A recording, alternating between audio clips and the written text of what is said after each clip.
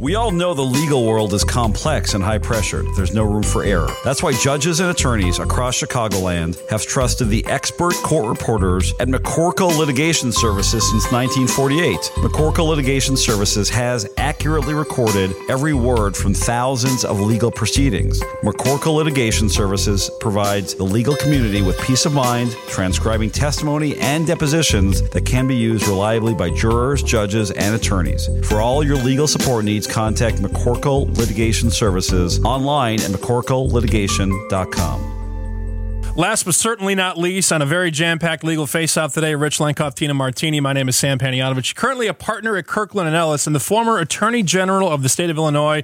It's an honor to have Lisa Madigan on the program. Lisa, welcome to the show.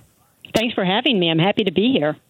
So, Lisa, you've had an illustrious career as a private practice trial lawyer and as Illinois' 31st Attorney General.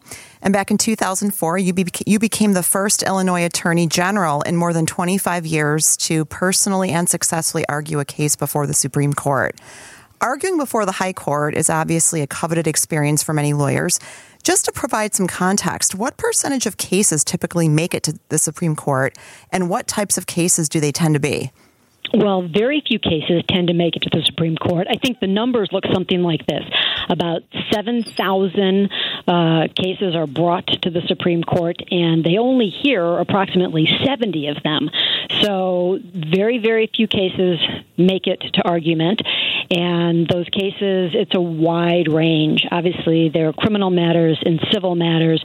But from the perspective of a former attorney general, you really have states being institutional litigants in front of the Supreme Court because of the nature of their jobs. As lawyers for the state, there are always issues, again, both of a criminal and civil nature that come up that end up in front of the Supreme Court. When I argued, the case was a Fourth Amendment case, and it revolved around whether or not law enforcement has the right to walk a drug detection dog around your car when you are pulled over for a traffic violation. Lisa, you recently appeared on a very interesting panel on this issue, specifically tips for women who want to argue at the Supreme Court. And I note that many of your fellow panelists are former guests on Legal Face-Off, including Anita Alvarez, who is the former Cook County State's Attorney, and Carolyn Shapiro, who's a regular on our show, of course, former Solicitor General of Illinois and Supreme Court expert. So what are some of the reasons why women tend to appear less frequently before the High Court than male counterparts, and what steps do you think women can take to change that dynamic?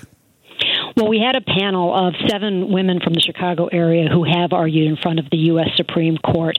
And when we looked at, where they were in terms of their careers when they argued, 4 of us had been in government, and you mentioned Anita Alvarez, the former Cook County State's Attorney, as well as Carolyn Shapiro, one of my former solicitors. Obviously, the 3 of us were all in government. We also had Jill Wine-Banks on that panel. She's also a former Illinois Solicitor General. But there were 2 women who had been in private practice at the time they argued, and there was one law professor. So she argued actually very recently, on a pro bono criminal matter. So you really can come from any arena, but when you look at the numbers, there are a lot of women who get these opportunities when they're in government, and that is an issue that we spend a lot of time talking about. But one of the other things we talked about is the fact that if you want to argue in front of the U.S. Supreme Court, when those very few opportunities do come up, you really have to fight for them, and you have to advocate for yourself, because as you know, it really is a highlight of a lawyer's career to have that opportunity, and everybody wants it. And people will, fight for it. They'll knock you over. And so you have to be willing to get out there and say, look, I've dealt with this case from the very beginning. I'm the best person to argue, and the case deserves to be mine. So you really have to make sure that you're going to stand up for yourself, because there are plenty of other people who would love that opportunity. So when you get the case, you stand up, you say, I'm entitled to this, and you actually get the opportunity. How did you prepare for the case that you argued? What kind of preparation goes into it, both from a substantive standpoint as well as, just life preparation for your family and so forth? Well, at the time, I was 8 months pregnant, so I didn't have any kids running around the house, which was very helpful. But I spent a lot of time at the office and at home reading cases as if, I was back in law school preparing for a moot court. And then we did 3 moot courts, one at the office. And so you can imagine how the lawyers in the appellate division were very excited to be able to moot the Attorney General. And then we did one with the National Association of Attorneys General out in D.C., and we did one with a group of a lot of them were former clerks on the U.S. Supreme Court. So we did another one with a group of private practice attorneys. And so, you make sure to prepare yourself in terms of the substance. But I would say one of the most interesting things I did was to spend a lot of time with the Illinois State Police at their training facility outside of Springfield, learning about how they train and how they use drug detection dogs, because I, of course, didn't want to be in the position where I got asked a question about the history and the use of drug detection dogs and didn't know the answer. So, it's not just knowing your cases and thinking through your answers, but it's also making sure that you have a broad base of knowledge around the subject area, because you never know what type of a question you're going to get.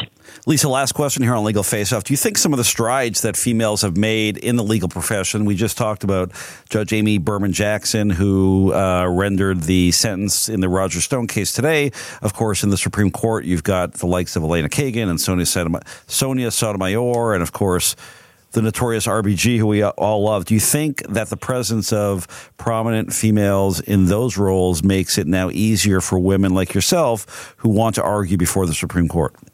I think there's no question that really helps. And it also helps that there are so many women who are clerks for the justices on the Supreme Court, because many of those women end up going into private practice. I have a partner here at Kirkland and Ellis, Erin Murphy, who was a clerk for the Chief Justice. She's now argued 4 times in front of the U.S. Supreme Court. And so that's a pipeline that you see a lot of. And I think we're going to see more of it, because there are more and more women who have, come through law school and are getting those high-profile clerkships, and they're going to be prepared to advocate for themselves and for their clients in front of the Supreme Court. She is a partner at Kirkland & Ellis and the first female Attorney General in the state of Illinois. Lisa Madigan, thank you so much for your time here today. Absolutely, my pleasure. Thanks for having me.